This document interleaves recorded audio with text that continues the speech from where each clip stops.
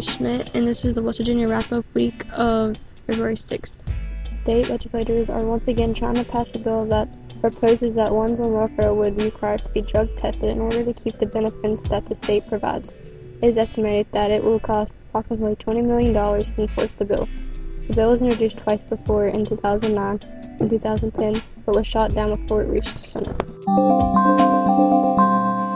The Nicholas County mayor was arrested Wednesday after the West Virginia Ethics Commission accused him of taking money from a city account. Richwood Mayor John D. McClung was charged with fraudulent schemes and embezzlement following a 3-month investigation by the Ethics Commission.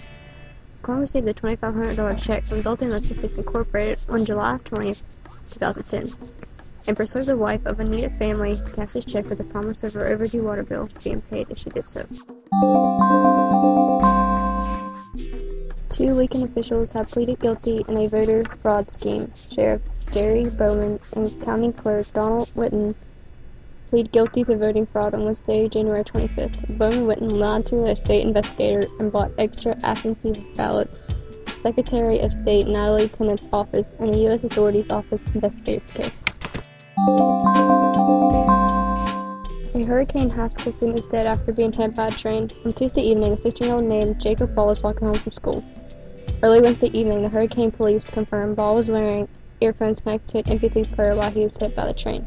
Down the road from Hurricane Haskell, there is a makeshift memorial along the railroad tracks where Jacob Ball was killed.